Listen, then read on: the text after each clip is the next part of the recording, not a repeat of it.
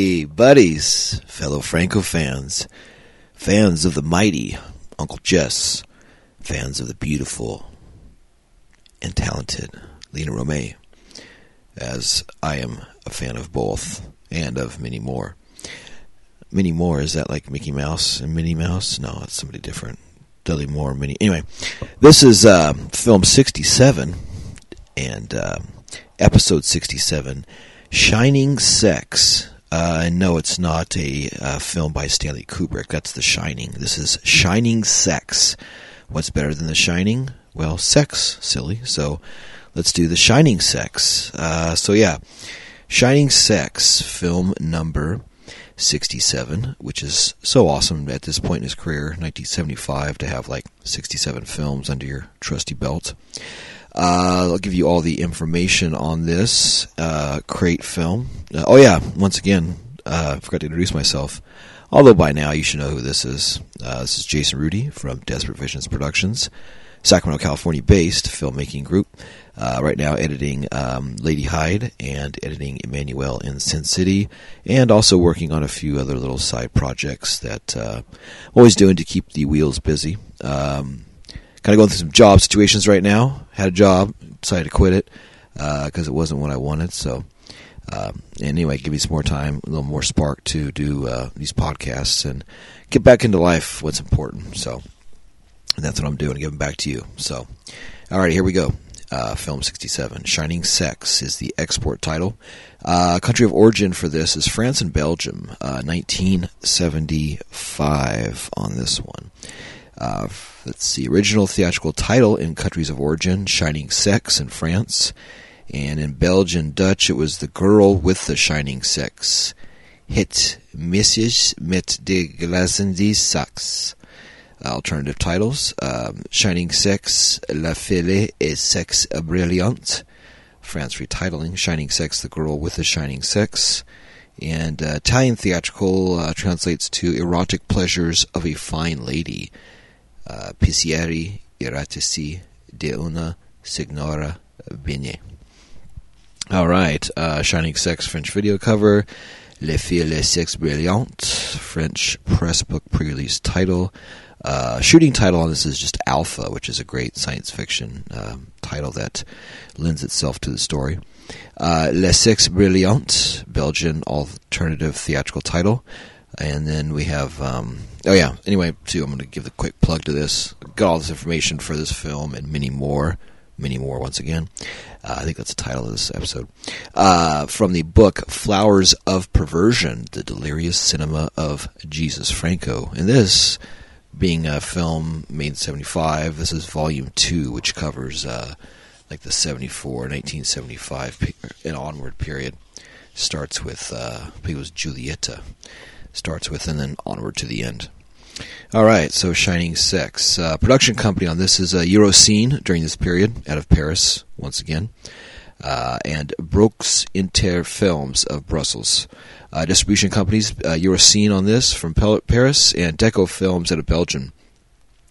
Timeline, shooting-wise on this. So the last film we did was Midnight Party, and that shot during April-May of 75. This shooting was April of 75. So yeah, he kind of shot Midnight Party on the tail end of this, but this was the principal project. This was April 1975 shooting. Played Rome July 12th of 1976, about a year and a few months later. Then played Turin August 21st, 1976. And followed by Florence, November 25th, 1976. French visa issued December 16th of 76, and played French provinces June 1st of 1977. Followed by Paris, finally June 8th of 1977. So a nice little run there for about a year. So theatrical running times, France, the soft version, 69 minutes. The Periscope listing is 90 minutes, and then somewhere between 80 to 90 minutes, the France quoted on the artwork, but should be about 90 minutes. The version that I have, that I'm getting ready to watch here for the first time, is the Severin Films Blu-ray, and this on the box says 106 minutes. So we'll see. Which is the longer version, actually, 106. Okay, that's the Spanish TV version, so let's see. So here it says, video and DVD running times converted. French was 84 minutes, 58 seconds. Japanese Toei video release, 109 minutes and 9 seconds, which is longer than this version. And the Spanish TV version is 105, so I think it kind of mixes a few of those two. Okay, director on this. This is once again that Franco has multiple credits. So director, of course, is Jess Franco, but here he's billed as Dan L. Simon, S-I-M-O-N. Writers, Pierre-Claude Garnier, and then Franco under an alias as A.L. Maraux, M-A-R-I-A-U-X. And then we have producer, Marius Lesueur. Director of photography, Gerard Bessond, actually Jess Franco, so it's another one. Camera operators, Jess Franco under his real name, and Ramon Ardid. Those two always worked together around this period quite a bit during camera operations. Music, Daniel J. White. Great. Awesome composer. Good period for him too around this time. Published by Carol. Continuity, Nicole Gutillard as Nadine Foucault. Assistant director, Pierre Castesson. In this case, probably Gerard Cassel. Second assistant director, Madeleine Quiquandon. Editor, Josine Bellier. Actually, Jess Franco. So yeah, his credits here are Dan L. Simon, A.L. Maraux, Gerard Bessond, and Josine Belair. So yeah, he has 4 different ones. Great. All right, cast in this. Lena Romay plays Cynthia, stripper. Evelyn Scott plays Evelyn Dare as Alpha. Ramon Ardis plays Andros, Alpha's slave. Jess Franco plays Dr. or Professor Seward, a psychiatrist. Seward, once again, the last name he uses for many films, taken from horror films, of course. Monica Swim plays Madame Picame, or Pican, a mystic. Olivier Methot plays Elmos Kalman, a biologist and researcher of the paranormal. Uncredited, Gerald Cassel plays Boris, Seward's manservant. Nicole Gutillard, woman who passes messages to Cynthia. And Madeleine Quiquandon plays a woman wearing turtleneck sweater in audience. Okay, note. Pierre Tallou and Yul Sanders are credited but do not appear. Dan Simon was a pseudonym, also used by Daniel Lesueur for directing the short film Caroline Mannequin Nu, 1971, and for production duties on Franco's big-budget Eurocine productions of the late 80s. All right, I'll skip the synopsis for the review portion, and I'll go on and read Stephen Thrower's production notes and review. All right, production notes. Though made simultaneously with Midnight Party, Shining Six could not be more different in style, and one could only imagine how puzzling the experience of shooting these two films must have been for the actors who featured in both. As Alan Petit recalled, Yul Sanders confesses his total confusion. He did not understand the film and had, over the past few days, enacted twice in 2 very different ways the death of his character. Fascinating as the story is, considering the story is coming from an unimpeachable source, it's worth noting that Yul Sanders, real name Claude Besson, does not appear in Shining Six. So either Franco dropped the footage from the final cut, or else he squirreled it away for an unknown project that never saw the light of day. Alternatively, perhaps Besson realized what Franco was up to and complained to Eurocine. It's striking that both he and Pierre Tallou, frequent Eurocine actors, are credited on screen for Shining Six, but neither of them appear. Maybe they insisted quite reasonably that their scenes should not be used if they were not being paid for a second film. So, if Midnight Party and Shining Six were being made at the same time, which was the official film and which was the clandestine one? I asked Monica Swim, one of these small handfuls of people who knew what Franco was up to at the time. She says the secret film was Shining Six. Interesting. Cool. I thought it was the other way around. All right. Review. The mesmerizing journey into sexual alienation should be considered one of Jess Franco's most radical and personal works.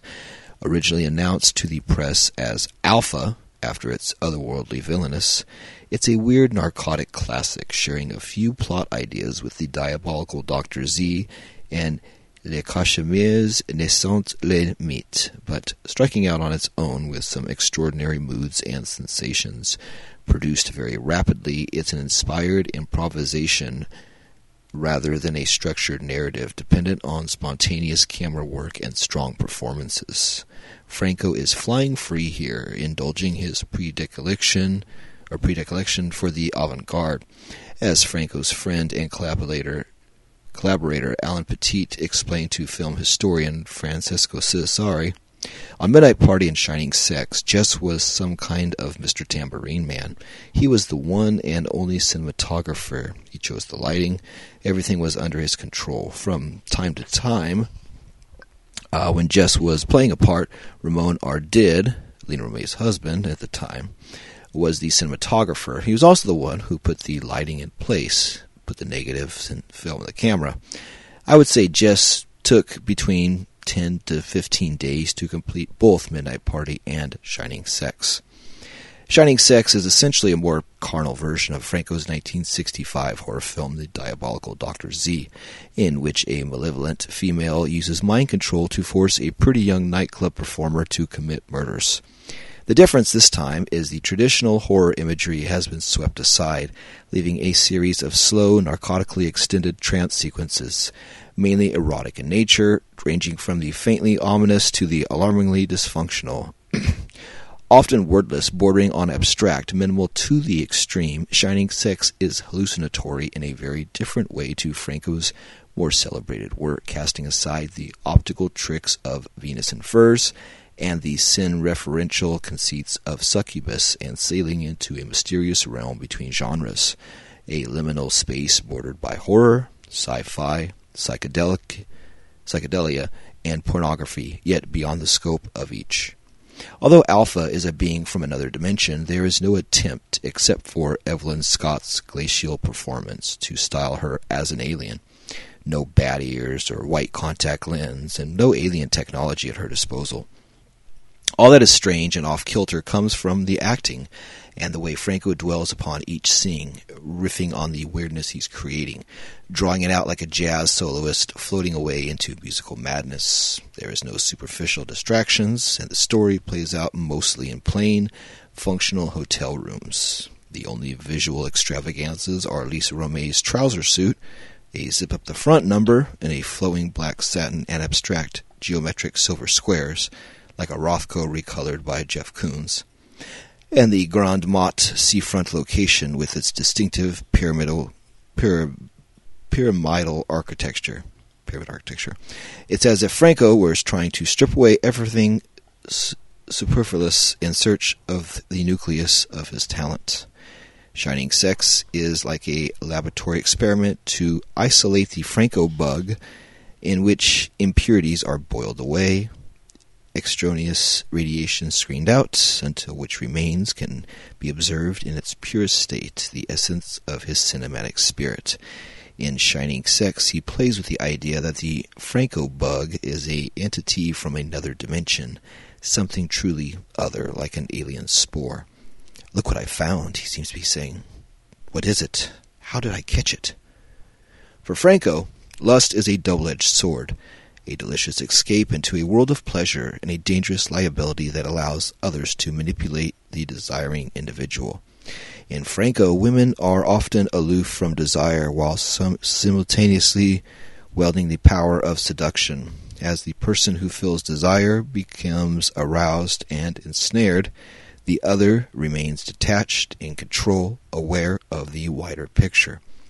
Franco's male-centered neo-noirs, such as Downtown, Les Abranales, and Pickup Girls, are rife with women who can turn seduction, sexiness on and off to suit their plans, while the men are largely dupes, diving into the pool of desire only to find some strange, nefarious transgressions perpetrated against them.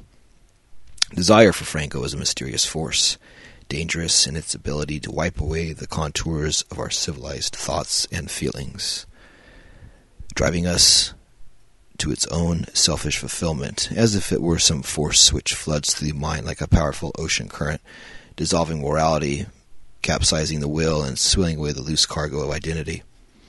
The only cinemas to have screened Shining Sex at the time of its release were porno theaters, and yet the film's relentless sexual alienation must have sent punters scurrying out feeling thoroughly disoriented. It's definitely a sex film, and yet the sex keeps sliding away into weird unwholesomeness convulsions, as if arousal hath simply carried on mounting in the actors until they reacted with nausea or derangement, like drug addicts suffering an overdose. The first encounter between Cynthia and Alpha is one of the most sustained examples of weird sex ever committed to celluloid, and it's achieved through the confluence of three forces: the spellbinding performance of Lena Romay and Evelyn Scott, Franco's camera work, which draws the viewer inexorably into an attenuated time and space, and Daniel White's extraordinary music. Narratively speaking, there is very little backstory or context for the characters. All that we learn about the heroine, Cynthia, is disclosed in the first couple of minutes, where she takes to the stage as the charming and delightful Cynthia, direct from Las Vegas, in her own creation, Shining Sex. That literally is all we find out about our female lead, unless we count her chatty aside to Alpha and Andros. "It's a pity you didn't see me in Hamburg. I did a marvelous number with a racehorse. That's super porno, you understand." Wow. So yeah, she did a stag film with a horse. It's 70 minutes before we learn anything about the other dimension viewers. And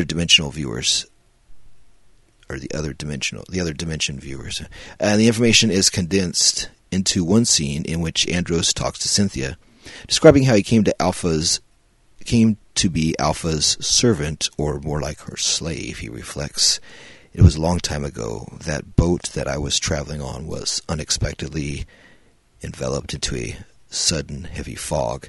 We all lost consciousness. When we finally woke up, we were in a strange unknown place. We had entered another dimension. It appeared to us like another corner of the earth." Alpha is described simply as a denizen of another place, and she's using Cynthia to murder those suspect the existence of her kind. Like one of the dimension-hopping characters from the Black Lodge and David Lynch's Twin Peaks, Alpha seems drawn to sex and human lust, both as a means to achieve her aims and for its own sake. Perhaps it's a form of stimulation unavailable or massively diluted in Alpha's realm. When she makes love with Cynthia, she seems to find the experience overwhelming, akin to a drug overdose. Science appears in Shining Sex in a mutant form, trailing loose ends of the irrational. Dr. Seward, played by Franco himself, is a metaphysician who seems fully cognizant of the dimension from which Alpha originates. He informs his manservant that the mysterious Alpha is a being who belongs to another dimension. It has come among us to seek information about our habits. And unless the editing is intended to convey a view from his hotel window that beggars belief, he also seems to have psychic visions, being able to watch Cynthia as she walks into the countryside under Alpha's control. Devoted to exploring the unknown, he is also prone to experiences bordering on the Janist belief that the inanimate objects possess souls. A little while back, I had the impression that all the objects in the clinic had an existence of their own. Franco's Dr. Seward is therefore a metaphysician first and foremost, as befits a film with one foot in the paranormal. Then there's Cynthia's second victim, Coleman, ostensibly a biologist, according to Dr. Seward, is actually researching other dimensions. Just wait until the funding body finds out. Coleman's studies lead him away from the scientific rationalism of Europe and symbolically into the dark continent of the occult. As Cynthia stalks him during a coastal boat trip, an ironically prolonged sequence breathtaking in its suspension of narrative time, Seward's voiceover proclaims, "She is traveling through the portals of space. She has arrived at an unknown shore, far away. Perhaps it's Africa." The void, stillness, absence.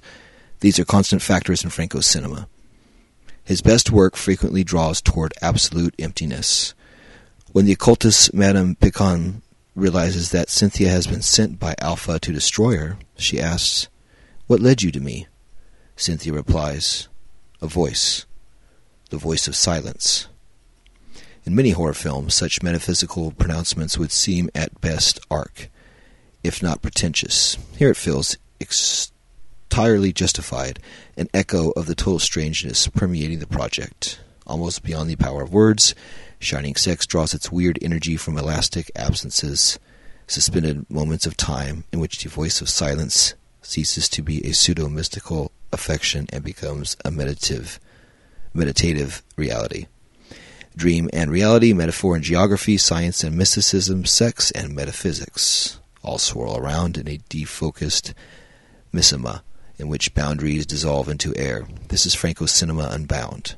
Shining Sex brims with the delirious absence of his vision. Franco on screen. Franco plays Dr. Seward, a character who, though unable to intervene, possesses psychic awareness of Cynthia's proximity and state of mind, a good metaphor for the way that writers sometimes feel that their creations are detached from their conscious control. With his possession of arcane or obscure knowledge, Seward recalls two other characters played on screen by Franco, Attila Tanner and Eugene E., a sleuth who with a strangely intimate awareness of the titular murderess and her father, and Dr. Roberts in Female Vampire, a coroner with unusual insights into the modus operandi of a sex vampire. Two good characters. Music. Despite the daunting minimalism of Shining Sex, one tool in Franco's creative arsenal that cannot be stripped away is music. Daniel White's themes for Shining Sex are among the most entrancing and otherworldly of his career. One piece in particular stands out. It appears during Cynthia's first sexual encounter with Alpha and is built around a seductive yet implacable acoustic bass, twinkling electric piano, and eerie, harmonically displaced synthesizer. Subtle and gentle, yet grave and precise, it builds an unforgettably eerie mood that lingers in the mind long after the film is ended. There's fun to be had, too, with a thuddingly simplistic rock drum solo heard during the boat trip, which aims for an African tribal feel, but sounds more like an extended Hawkwind workout. One piece heard prominently during the Madame Picame episode is an alternative take of Fantomas Cheres, which appears on the Daniel White Library LP Mystery Blues, literally Bluish Mystery, released by Montepas 2000 in 1976. The variant take suggests that White recorded music during the Mystery Blues sessions, which he kept aside purely for Franco. Locations. Shining Sex is shot in and around La Grande Motte's imposing waterfront hotel, previously in Lorna, The Exorcist, and also Back to Back with Midnight Party. The open-plan interior space where Cynthia is incarcerated by Alpha is actually the hotel's solarium. Cynthia's meeting with Madame Picame takes place at the medieval walled city of Aguas Mortes, about 15 kilometers from La Grande Motte. Her metaphysical boat ride is on the Tiki paddle streamer, now the Tiki 3, which runs to this day from the Saintes Maries de la Mar region of the Carmouche. The journey offers tourists a trip into the mouth of the Petit Rhône Delta, with the waterways forming a natural haven for wildlife and offering beautiful vistas of the surrounding countryside. Please note, owing to the fragility of time and space in the region, holidays are at your own risk. Terms and conditions apply. Nice. All right, connections. The notion of desire as an organism from outer space or some kind of metaphysical visitation from another plane has currency in the writing of William Burroughs. See Naked Lunch, The Ticket That Exploded, and Nova Express.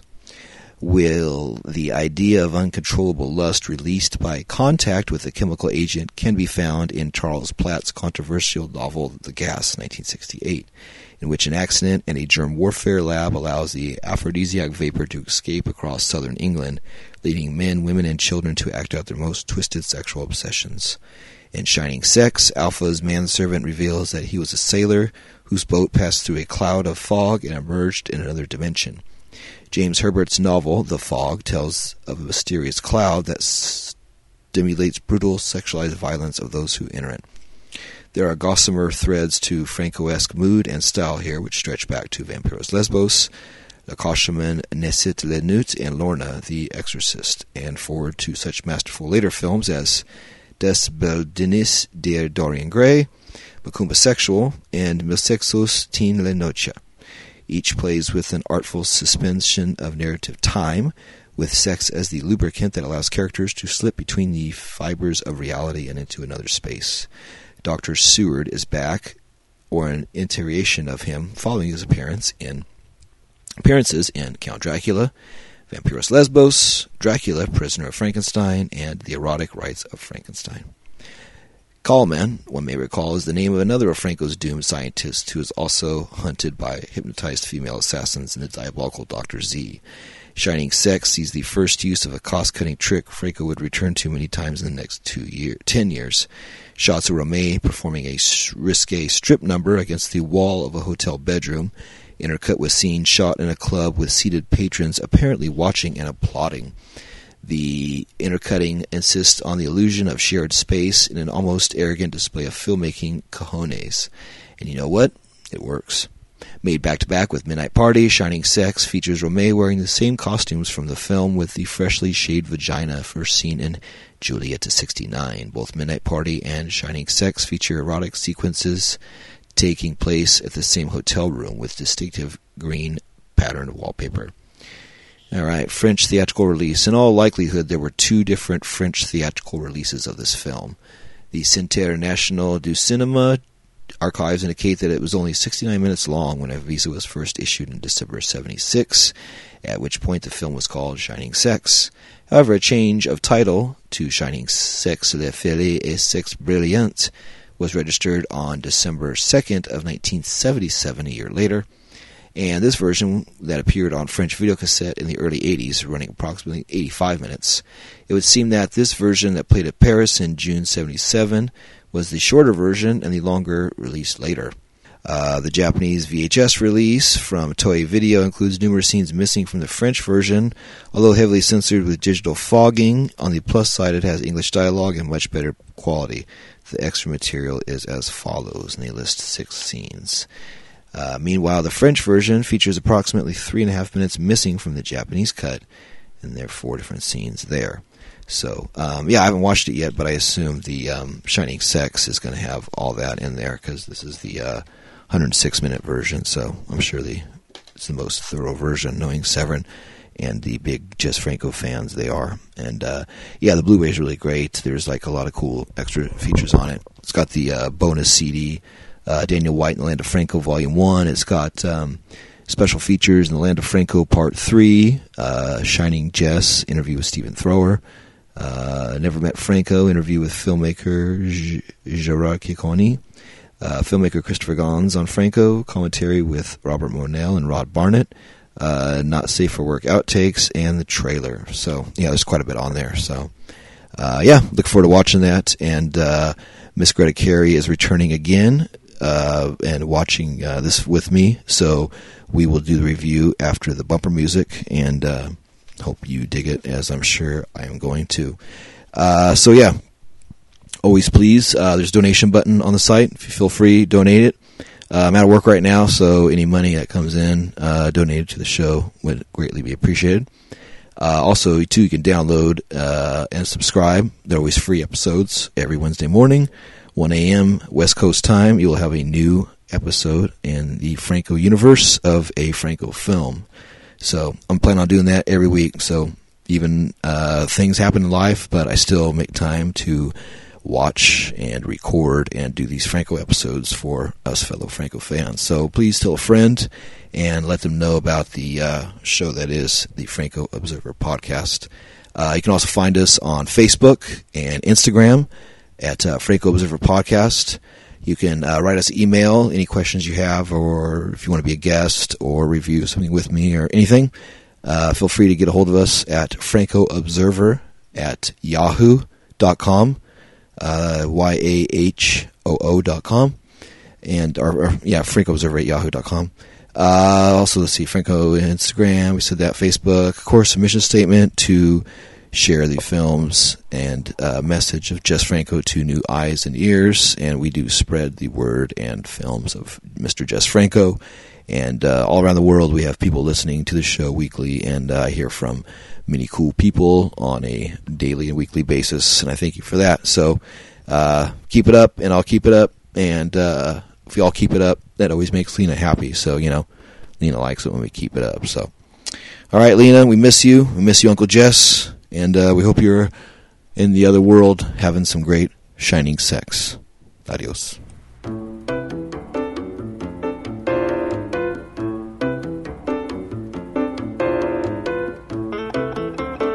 Hey, everybody. Welcome once again to the Franco Observer Podcast.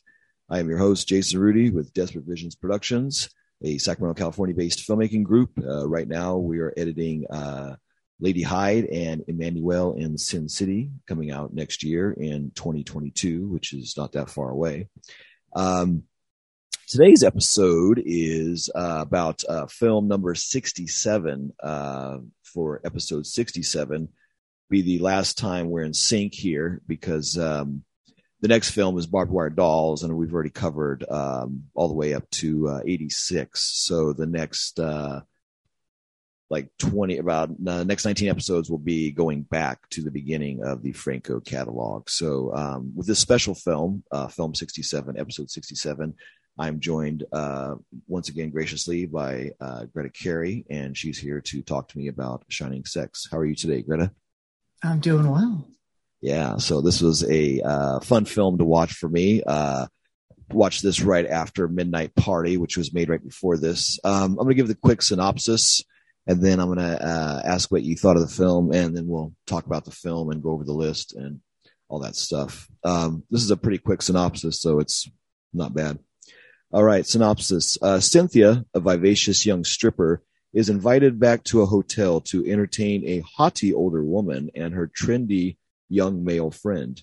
Once there, she is drawn into a strange sexual situation that ends with her being smeared with a glistening unguent. The substance enables the older woman, named Alpha, a being from another dimension, to control Cynthia's actions. Cynthia finds herself powerless to resist as she is sent out to kill those whom Alpha believes possess arcane knowledge that could be dangerous to her. Madame Pikame, a medium, Kalaman, a scientist, and Dr. Seward, a psychic. So, Greta, this was your first time watching this? It was. And what did you think about the film? I enjoyed it immensely. I love a sci-fi. I love a body horror. I think we got a little bit of both. And practically hardcore pornography, just on the edge. Yeah, it's like hardcore softcore is how I've heard it described as, which is really perfect. They talk on the Severin about that there is a hardcore version and show some footage. Yeah, okay, so you have the DVD or Blu-ray of the film, and then there's the not safe for work outtakes on there. Yes. Yeah, those I kind of fast-forwarded through before as I was waiting to do this. Yeah, it was kind of like just close-ups of basically the three of them and then her and just all the shots and stuff that they shot, which is interesting that they filmed all that and then didn't really use it, Even though they incorporated some of the footage into the Blu-ray that you've seen, like with her and Monica Swim, some of the oral sex footage, they showed a couple of angles of that where it's a little beat up and then went back to the main frame. But yeah, I agree. I think it's better they didn't add that in because I think the pacing's really good, but it is kind of long. And I think if they added all that footage, it'd be another 15 minutes or whatever on top of it, 20 minutes. And it's a little redundant, I think, but yeah, no, this is a really interesting film. I'm going to go over the list real quick of the Franco formula, kind of the Franco recipes, whatever. The list, famous list. Number one, body of water. There is a body of water in this. We see about halfway through and then definitely toward the end with a sailboat, number 2, and boats, number 3. We have no palm trees in this. Number 5, jungle sound effects. There's no jungle sound effects, but there is sound effects of the wind and of that weird door sound of like by her vagina. You hear like almost like a chamber door slamming and the wind and a few other sounds, which is really interesting. We'll talk about that as we go through it. But Number 6, chained up person. There's not a person chained up, but she is bound with the duct tape on the Chase Lounge. So that's one of the kinks that we'll talk about as we go through, because I've noticed Franco films always have certain kinks, and I try to put all the kinks together.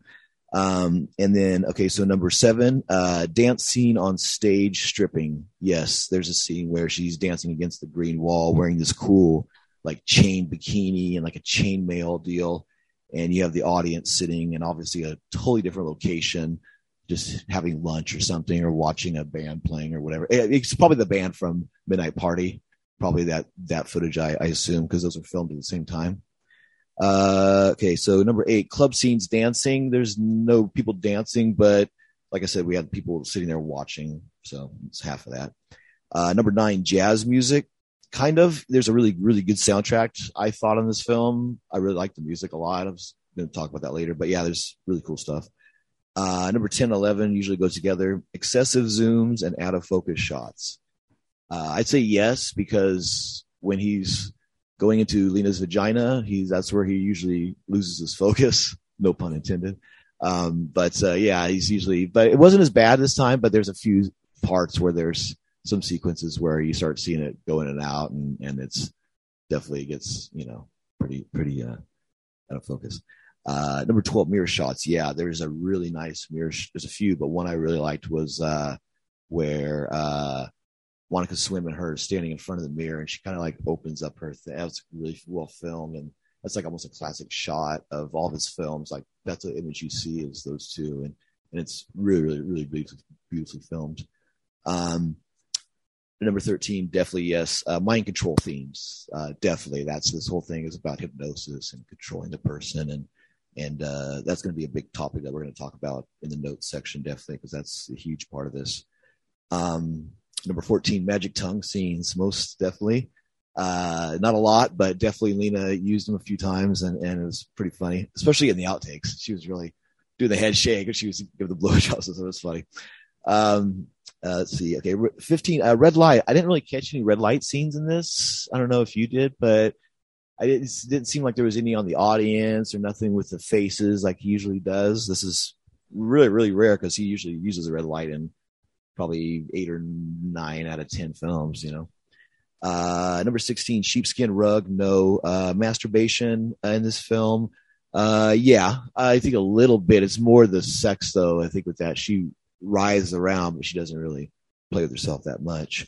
17, mad scientist. No, but aliens, so it's kind of like a guise or whatever of that, and they do use the potion to put her under control. So 18, fish tank shots. None of that. No talking animals, unfortunately. Parrots or cats or nothing. 20, end credits. Yes or no? Yes. It says Finn, F-I-N. 21, handwritten notes or signs. No, there's a sign for Dr. Seward's office that's kind of like printed, looks good. And then one going into the boat at the end that looks like was actually part of that boat that was for that attraction or whatever, for the boat rides or whatever. That was already made. So those were good signs. They weren't handwritten cardboard deals or nothing funky.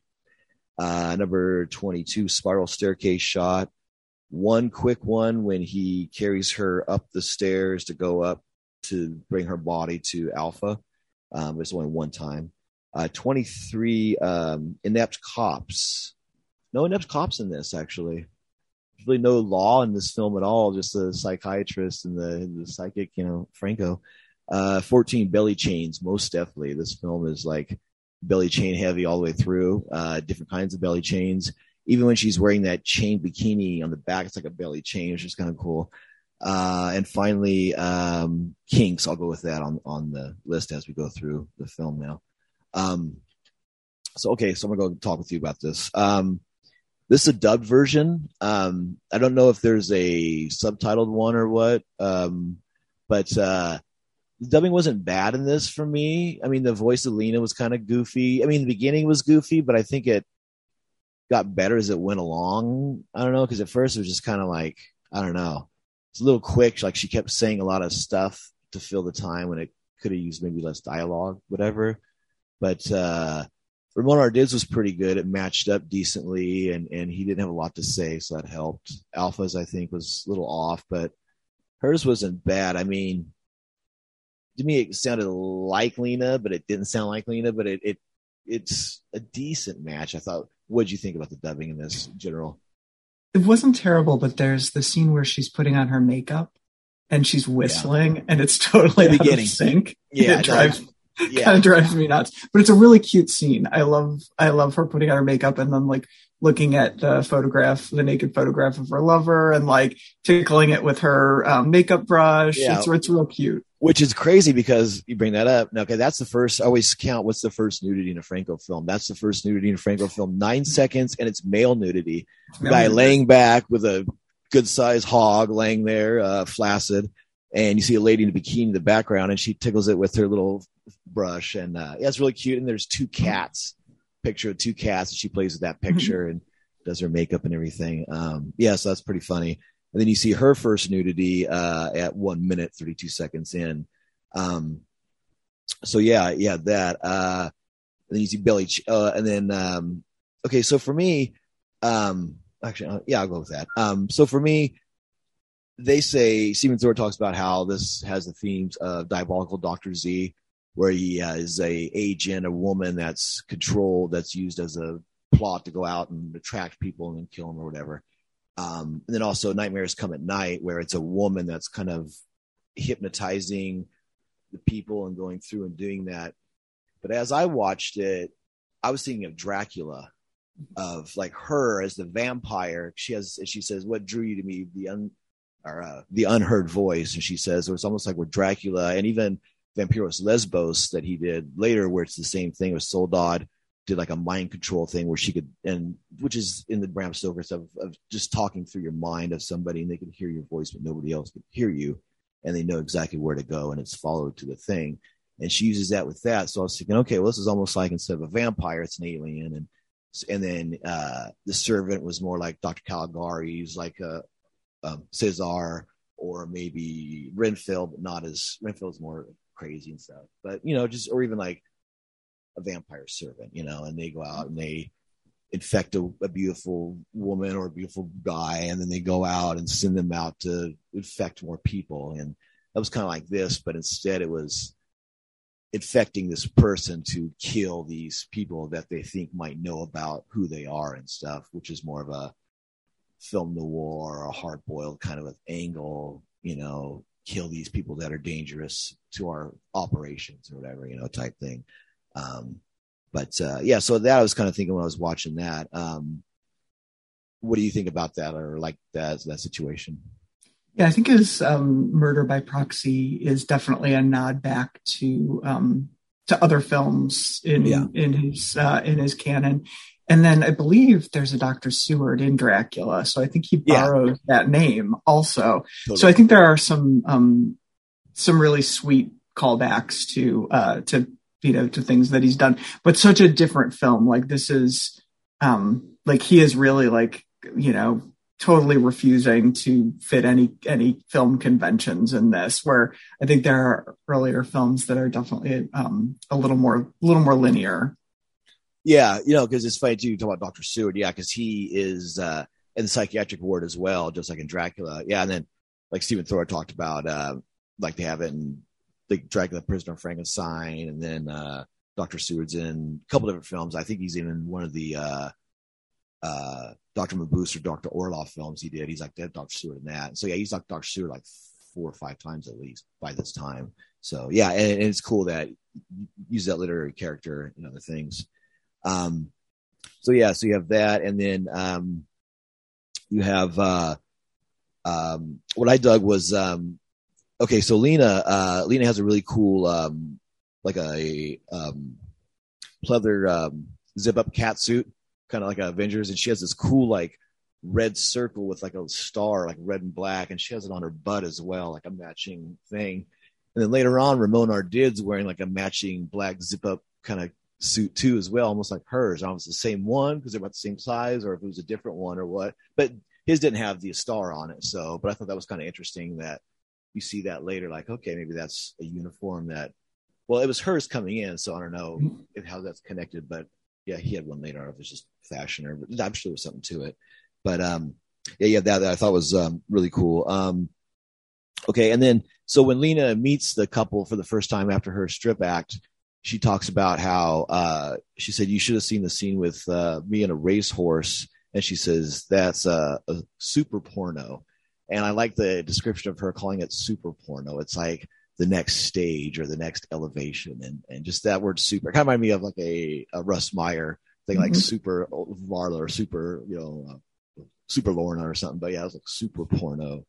And then they talk about her Vegas act, shining sex and everything. They kind of build her up as like this totally like sexual fire plug. So when they see her, it's like, okay, this is everything that we're looking for to like power it up or to use it, What did you think of like her entrance and her first talking to them about that and that whole scene? Yeah, I mean, she is her usual charming self. And I also liked that, much like Midnight Party, there's this, interested couple and she's going to go with them. So there was a nice, compliment to that. So this attractive couple, she thinks she's, creating some sort of deal with them, that she's, that this is like what she does. And once again, unbeknownst to her, things are gonna transpire that are different than what she expects. Yeah, and she's I love like the way that she is kind of just like vivaciously talking about herself and sort of like selling herself, and telling her story. Yeah, she's almost like an athlete or like an actor. It's like, well, I won this title and I beat this person and I've, was in this thing. And I was, I was like, yeah, I fucked a horse and I did these two girls and I did a stage show and I did this and that. It's like, wow, and now I'm ready to do this and, hire me and I'll be your top, and that's kind of like Lena in this. She's just like, that's her, just this and that. I'll do whatever it takes to do that thing. And so it's like, once again, it's different than Midnight Party because she's talking to the camera and she's saying who she is. But in this, she's playing like a thinly veiled version, like a watered down version of who she is or like who she's supposed to be in the Franco universe, But yeah, I thought that scene was pretty funny. And then you see those really cool buildings that we talked about. They film in that section again. There's a couple cool shots where you see all the pyramid shaped buildings, and that whole area is really, really beautiful at that time. It's really, really amazing. And then you have you see her with the woman Alpha, and she does the magic tongue scene. And there's some out of focus shots during all this, and mind control. Okay, so what's really interesting is so Lita is like basically this totally.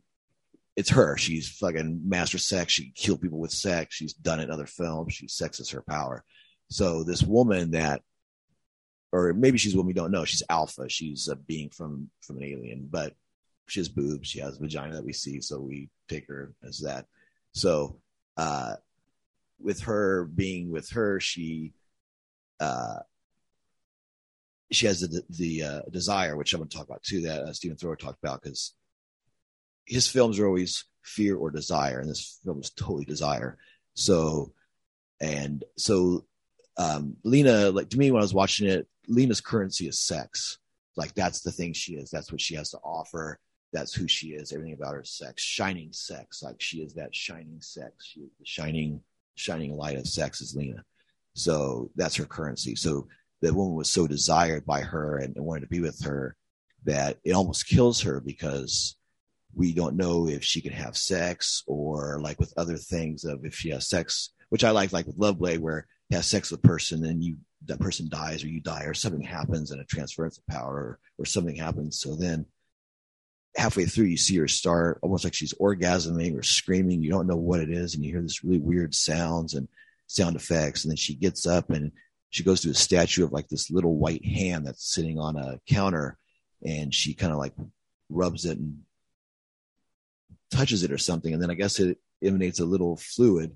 So I don't know if that was maybe her orgasming and that's the fluid coming out, or if it's like that's her thing that she was supposed to do anyway and touch a button and then it comes out and that was her plan. But I don't know. It's weird because it was like a thing where maybe she had to stop herself, or it was hard to decipher. Once I watched it a few more times, maybe I'll get a different interpretation. But But yeah, I don't know how that was that. But so yeah, so she takes that cream or that poison or that lotion, whatever, and rubs her vagina with it, and then basically we learn that goes inside her, and he describes it as you were Alpha contaminated you, so it goes through her whole body, and almost like Escape from New York, where after so long it just finally finishes her off at the end that we see. But yeah, I thought that was really interesting concept. And what was really odd is it's funny because like he takes,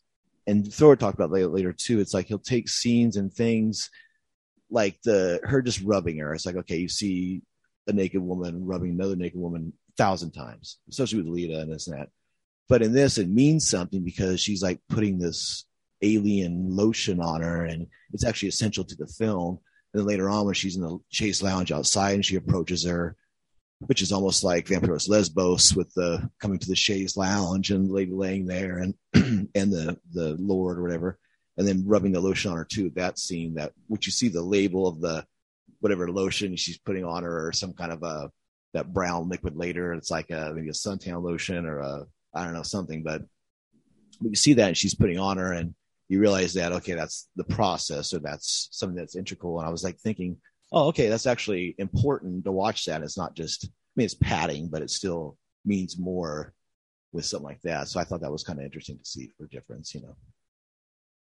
Yeah, I thought Evelyn Scott, who plays Alpha, is really exceptional because there is this her and her like her minion. They have this really stilted way that they talk. It's a little jarring. And then her scene with her sex scene with Lena, it's almost like the awakening of understanding how sex happens between two human people, because there is this like, oh, whatever, like, you've adopted this body, or you are, this body is unfamiliar to you, or you're unfamiliar with the sensations as an alien being. It's sort of just this awareness. And like Lena, brings all of this to light for her. So it's not really funny. Like there isn't a lot of the humor that you see in some Franco films, but it is kind of funny because it's just so like, it's so jarring because it's foreign. It isn't this like sensual softcore pornography between two women. It's got a whole different energetic element to it. Yeah, the sound effects, there's like the wind, I think, in the sequence, and you start hearing some of the weird sounds, and it's like almost like a hypnotizing or a transference of power. And it's like those extra elements, the extra layers that he's laying on top of that scene, like we talk about, really enhances that. And that's almost like the enhancing of everything. And yeah, so anyway, like going to Desire, because that kind of fits in kind of this portion right here. It's like, yeah, it's always, like you said, fear or desire. And this is the desire. It's like Lena desires always new sensations. She talks about the racehorse and this and that. Now she's like, yeah. And Sherry knows when she meets these two people that she's going to have sex with them. She's like, oh yeah, that's why I'm over here. I'm going to go with you up to your room, and well, fuck yeah, let's fucking go, So she's always ready for that next desire. And the woman Alpha is here from her planet because she wants to observe Earth and learn about people. So she desires the knowledge of everything. And as she sees Lena, she desires her because she wants to study her. And then from the sex, it starts overtaking her. And that desire is like that scene we talked about, her, having to either get to her end or realizing it or waking up or breaking off or whatever she does, that she learns that, like we were saying in that sequence. And then Ramon Ardid, her servant, which was Lena's husband at the time, his desire, I guess, was just, I don't know, being stuck in the wrong place. He talks about arriving kind of on a ship, being stuck in a fog somewhere, and he comes and she's from another world, and they talk about in the extras that was the novel The Fog. And I'm not sure if that was the same fog that John Carpenter's movie was based on, or if it's a different fog. I'm not sure on that, but yeah. So they talk about that. He comes in, he kind of sees her, and then he became her servant, and she controls him, and he tells her later, well, I'm human too, and you're human. And she tries to seduce him to help her, and it doesn't work out. But yeah, so it's like that whole thing is desire. And then, of course, Lena, her currency is sex. And so they can send her out to and kill these people because they see Lena and they desire her. They want to touch her and embrace her and feel the sensations of her. And then, so that kills them as well. So, but yeah, it's like, this is like he talks about he basically boiled down a lot of the Franco stuff. And there's a lot of the essence of a lot of cool things with this. And this is definitely about the desire and too of, a lot of the loop of she meets a person, kills them, then the next one, it's the same loop and the same stuff of what he's doing. Like I go through the list, the same elements he's using. You're doing the process over and over again. And what's the desire to always want to do it again and to learn about it? And why do we observe these things and care to know about them? Or why don't we just stick to the side? What makes us desire to always either learn more or do more or whatever, So I think it's really cool. And even like the whole sexual thing about the sexual desire and about the sexual alienation of after you're done, you're dead, you're cast away, you're never to be seen again. You're another person on her list or his list, and you're done, So there's a lot of cool elements that make this more than just a sex film or something, where it adds a lot of really cool thoughts and ideas and processes on a very lean fucking budget with really no special effects. And it's crazy. Like I was thinking how using glitter rub a little bit and then finding at the end she's covered, such a cheap effect, and it shows so much and sounds and that stuff. It's like it totally told the whole story without showing like her body breaking apart and stuff coming out of her or CGI like they do nowadays, or show her going through a thing and all this stuff coming out of her and just total bullshit, like jacking off basically. It's just like, it's cool just to do the thing, and it means so much in just telling the story, Yeah, I mean, there is definitely body horror in this, because there is there is not a transformation via special effects, but she evokes the experience of that transformation and the kind of like walking through the city and kind of that woozy feeling of of just being disassociated with things and with what's happening. It's very effective. And I mean, there's that is a time that's rich with a lot of really quality body horror coming out. So it's impressive to see that. And I always love the horror elements and the sci-fi elements and different things that are in those films that really make them interesting, especially in comparison to other ones in those genres. Yeah, it's cool that you brought up body horror, because I totally didn't even think about that. And I am as well a huge body horror fan. And I didn't even think about that element. I was just thinking of other things, the alien, other stuff. But yeah, it's totally body horror. And like you're saying, her just going like wandering to the castle. How'd you get here? Well, I don't know.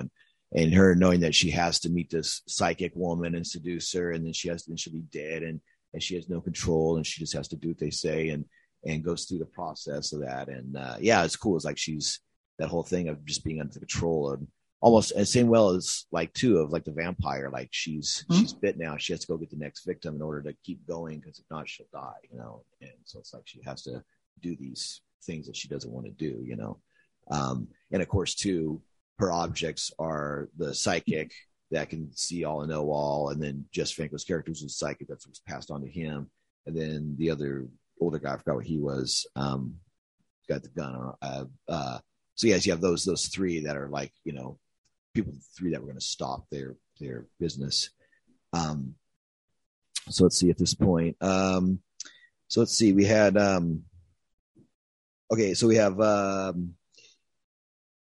we had mind control cream from the hand statue. It's cool. You had these cool yelling sounds coming out of her vagina when they were like in that sequence. It was really, I thought that was really trippy. It was almost like, instead of Lena yelling out of her mouth, it was like the sounds of her screaming was coming out of her vagina, because they were showing the close-up of her vagina and hearing the sound. So it was almost like coming from those lips instead of from those lips. And it was, and he's saying it is comical, but when it was shown, it was very frightening and very like, wow, very like made you think like, wow, I would never think of that before. Like, that why couldn't it scream or cry? And it was very, very interesting. And like another odd thought to the whole list of interesting concepts that this film has, and then we go to something really cool.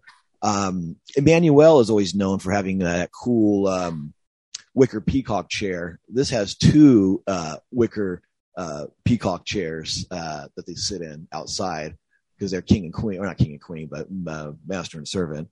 So I thought that was really cool. Those wicker peacock chairs, I always dig those. Especially this was like 1975, so that's prime period for that. I'm sure they did that too to evoke that kind of sex, kind of European look at that time. And then Lena in the Chase Lounge remind me of Vampiros Lesbos scene that she uses, and then also he uses it again in the Confessions of a Nymphomaniac one, Sinner. He uses that same shot in Sinner too, in one or two other films. Okay, and then we have so one thing too I thought was cool in this is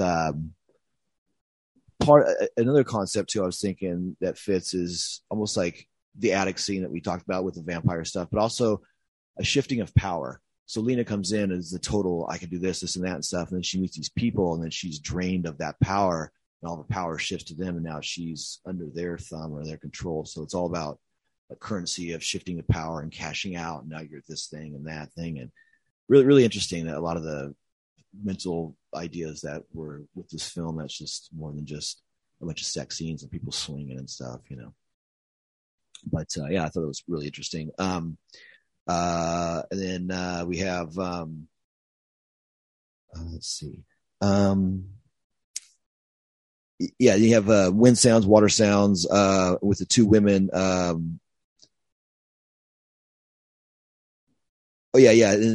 I talk about that with the rubbing and the makes adult scene better with things that have actual meaning, like the lotion and everything. So it's interesting. So you see Franco tries to go for the shot to get. There's a cool shot. He wears these aviator shades in him. Ramona did, and you see Lena's reaction of her trying to scream without no sound in his glasses. Franco kind of like moves the camera around to get it, but before he gets to her, he shows like some cables on the floor and a few pieces of the equipment. You don't see him, but you see everything but that, and then he pans up to her face. I was kind of giggling at that, but it wasn't as bad. But tries. He probably should have cut a little bit or cut a little earlier about her later. And then we have let me talk about two. So then she gets dropped off at that really cool castle. That fucking castle was like badass. I think might have been the first time I seen it in a Franco film. I'll have to look it up. But what'd you think about that? Like, she's dropped off, then she wanders in to meet the psychic. Oh yeah, no, it's great. It's got the little taste of gothic horror to it. It's definitely almost adds very that, effective. The Dr. Z, the vampire thing with that castle. It's like, okay, why is a castle in the middle of, it's like a total different thing, and it's cool that the psychic lives there, and so that's her thing. She's like a different, a different element, a different place out of time or something. And then, you have, that's a cool thing. She goes, well, how did you find me? What called you? And she goes, the voice of silence. And it was like her either psychic command or whatever. And then as she goes into a trance and starts calling out things, she learns that Lena was sent there by her enemies, and she's actually there to kill her. She's not there to learn from her or be a servant. She's actually there to kill her because of the situation. But Lena has the lotion rubbed onto her, this cool, around her boobs, and these cool symbols and on her chest. And as she explores her and sees that and starts touching that, I guess it gets into her skin or whatever. And then she's gets killed by that. Lena's currency used up by Alpha. So then Lena's after she has sex with the person, she basically collapses, and she gets taken back to both places. And this time she's taped to the Chase Lounge. So then that made me kind of realize, okay, what's the chained up scene? So then I started making the list of different kinks. So I'm going to start kind of going to that right here. So in the earlier, we talk about her describing having sex with a horse. So you have bestiality there. And then you have her with a couple. So it's a swingers couple. You have a threesomes or couples pick up a woman. And then you have foot worship. You have the scene of him worshiping Alpha's foot, kissing her foot and embracing that. You have the tied up, the restraint. You have whipping scenes. You have servant You have sub and dom in this film. And it's funny because Franco they asked him in books, about different things. And he's like, oh, no, I don't have any of those things in my film. I don't have any kinks or any things like that in my films. And it's like each film you can just see at least 3 to 5 countable, sequences, in this. So. Yeah, maybe he just didn't think they were kinks. He's like, no, that's just normal. Yeah, that's just what you do. Yeah, exactly. You start going through making lists and breaking things down as an observer, so you observe and see. And of course, voyeurism is another one. But that's the top one. Exactly. And Steven Zora talked about that too, about the voyeurism, where like with him, even the part he plays, he's like the crippled guy, and Boris, his assistant, which is funny, like Boris Karloff or whatever. It's like, why do you choose the name Boris? But so Boris like lowers him down to like pull off the sheets of her, and he's like tries to touch her with his one hand as a glove, and he's probably like crippled up. If it's like a Dr. Strangelove thing, or if it's just he can't show it. And the other hand, he's like tries to touch her, and so he's like wants to see more and more, but he can't do anything. It's really, really interesting, that whole thing with the loop again. It's like he knows he can't do it, but he still has that desire to get right up to that point, even though he just knows what the consequences will be or whatever. But yeah, really, really interesting. A lot of cool intellectualism for a sex film, Yeah. In my notes, I wrote vaginal hypnosis, because she has this sort of like hypnotic power with her body, which I think is really, it's really effective. Because even though she has lost control over her own autonomy, it is just kind of this like hypnotic power emanating from her and seducing those around her. Yeah. Oh, yeah. And that's Lena. Lena is like, everybody's powerless beneath Lena. And it's so funny. Like, and it's so funny that she's not so, and you talk about that, even just as an actress, but as a sensation or as a power, that she's not regarded more and held up to more of a, if you just think about how much she owned everything, it's funny. She's like the Goldberg of like, sex films. Who's next? She's like, take out 2, 3, whatever. Lena fucking take out the Giant, take out Rey Mysterio, whoever, man. She'll fucking take them out. Let's see. That's probably the first time Lena's ever been compared to Goldberg, I bet you. So.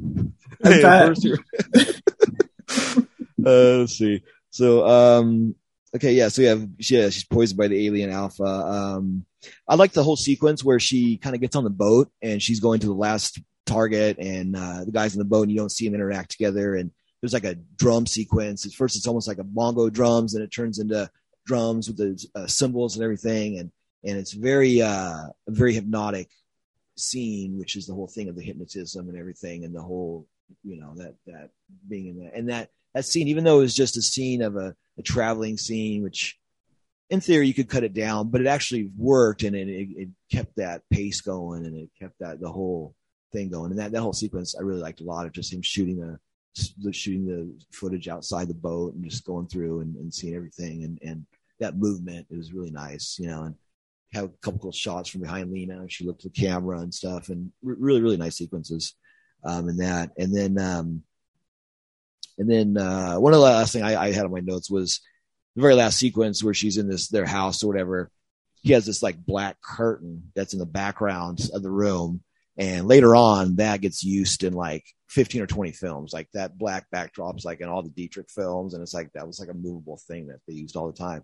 That might have been one of the first times I've seen it there. So I'm like, hey, there's a famous black background that gets used over and over again.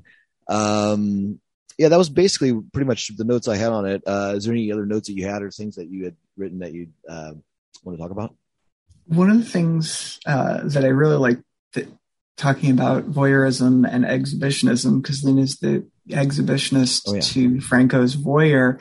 And I love that there is this dance between them in the film, because again, it's a very, the long loving shots of her body are, not few and far between. They're constant, but there is just, there is such an interplay with that quality that they both have that fits so perfectly like a puzzle piece. And it's really exquisite to watch. And I think also knowing that, the way their relationship ends up transpiring, it's like really lovely to see this play out on film. Yeah, I definitely agree. And it's like she gives everything, and it's like she even makes everything around her better. Like there's scenes where, or even like in some of the extra footage at the cutouts, the scene where she's blowing Ramon Arded's leg. And I've seen in other films where the person's knees in front of her, and she'll move the leg down or out of the way of the camera because she knows where the camera is, and she knows it's gonna comes in the shot, so she'll just move it out of the way and little things without being told or whatever. And she just has that natural, like you said, working back and forth, and she knows where the camera is, she knows where to act to, and once in a while she'll spike it, but very rarely, you know, and he'll keep all that shit in usually. But yeah, and even this, she only spiked it maybe once where she was getting out of bed, kind of looking to see if he was rolling. But she's coherent, and like you're saying, she's observant, and she's in the process of it, not just doing it without thinking. And so, yeah, she's totally in that moment with him. And it's really cool to see those two work together like that, and how it does go, and all that stuff. So yeah, no, it's definitely, she definitely fucking rules in this film. And yeah, I was really impressed because I'd always heard about this, and I know a lot of people always liked this film, and I was expecting more of like kind of more science fiction element. I was because it's kind of plays it down a little bit. Also, too, I gotta watch it again, but a lot of it's different. But of her, Alpha, I was kind of thinking of Bowie from The Man Who Fell to Earth, a little bit of like the alien kind of observing society and wanting to learn about it, and then meeting somebody or something. And I kind of forget that movie how it goes in certain parts, and I read part of the book and stuff, but part of it I was watching, I was like, oh, it kind of reminded me of that. I don't know. I think the book was written before this film, I think, but the movie's right around here, I think, around this time. I know it's 70s, maybe early to mid something, without checking off the top of my head, but I think it's somewhere around there. So yeah, it's kind of similar to that, you know, and she's very, you know, porcelain and clean, and kind of doesn't know, and then how she reacts and everything. I mean, she doesn't do all the drugs and other stuff, but still it's like her having that, you know, deal. But yeah, and just, but just watching this, like watching it and digging it and thinking of Dracula and other stuff, and all the concepts and the pacing and seeing how it's a point of view or perspective, how like talk about like the rubbing of the lotion, how something so stupid could actually mean something, and how taking one thing and putting a different thing on it means something totally different, and could actually add value and meaning to something. So that was cool. So a lot of those little lessons I learned with that, and also what to make on a budget. I mean, the budget on this, like we said, is so small, and the concepts they use. His thing, of course, is location, amazing locations for this. Without those, it'd be a little different, and that definitely helps. But yeah, I mean, really great concepts on small budgets, and the ideas is what sells the film. The execution, if you do it simple and it makes sense, just like anything, wrestling, whatever, if it's simple and it works, the more you try to, I mean, adding layers is good, but the more you try to change it from what it's supposed to do is where it doesn't work. Like adding wheels to something, or something where it doesn't make sense, you know, it's like, and he keeps that where it's supposed to go. And like one thing I'd read is it's funny that people who had probably went to the theater to see this thinking they're going to see a porno, and then it's like, the fuck is this? You know, it's whole weird of the thoughts and ideas and stuff and put into it and stuff. But I mean, you get all the sex with Lena and all the, you know, everything about her, but everything around it probably confused the fuck out of people. And I always admire that, because that's always in my wheelhouse. So, you know. They also did a lot with relatively little exposition. So they're not hammering you with telling you the story of this is aliens and this is what's happening. You're really, you're experiencing it. It's very lean in terms of you as the audience need to put it together. They're not they're not feeding it to you. And it's also, there's not as much music in it as some of the other films that I've seen from Franco. It's a little like light on that, like as far as music as story, you know, as storytelling. Right. The music's not overpowering. There's maybe two or three sequences where it means something. Otherwise, it's just there in the club, or there in the background, or there is something to pull together and everything with that. But yeah, no, and definitely, and Franco in this film is pretty fun. He's not in it a lot.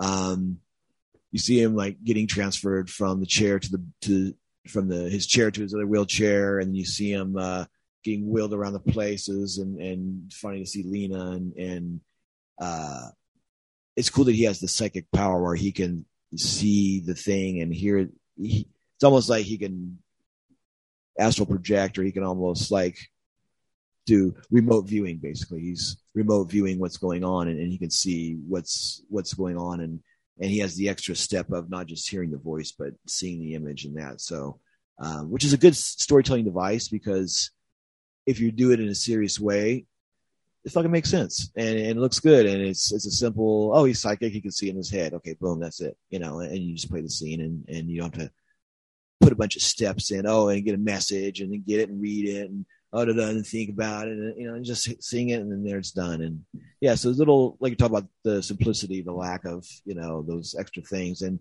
it's a different way of telling a story. You can tell a story a lot of ways. You don't have to just tell, and then the house was green and it had 4 doors and 3 windows, and each window had 2 panes, and each pane had a sticker. On the sticker is all this extra stuff you really don't need sometimes. And, certain things it fits, Kubrick and stuff, but with this, it's just very streamlined and has like the pacing, and that's almost like the whole film. It just has that good steady flow. So yeah, it's definitely, this is, 67th film I've done for the podcast, and I've maybe seen, say maybe 5 on top. So I've seen about maybe 72, 73 Franco films. And I'd say this is like in my top 15 maybe or so, maybe top 10, top 15.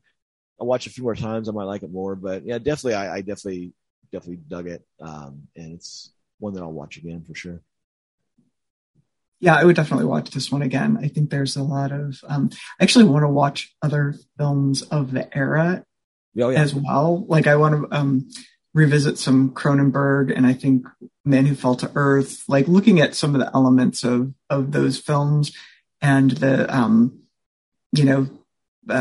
like erotic body horror and the, like alien themes. I think that there's more here. Like I've certainly picked up on it, but I think to see it again, especially with, revisiting, other things of the time, would be valuable. Yeah. 'Cause it's in that same kind of, zeitgeist of what they were filming and things going on. Yeah. Like, The Came From Within or even, what's the, is it Shivers with, Shivers. Yeah. It was almost the same thing of the sexual parasite inside of her.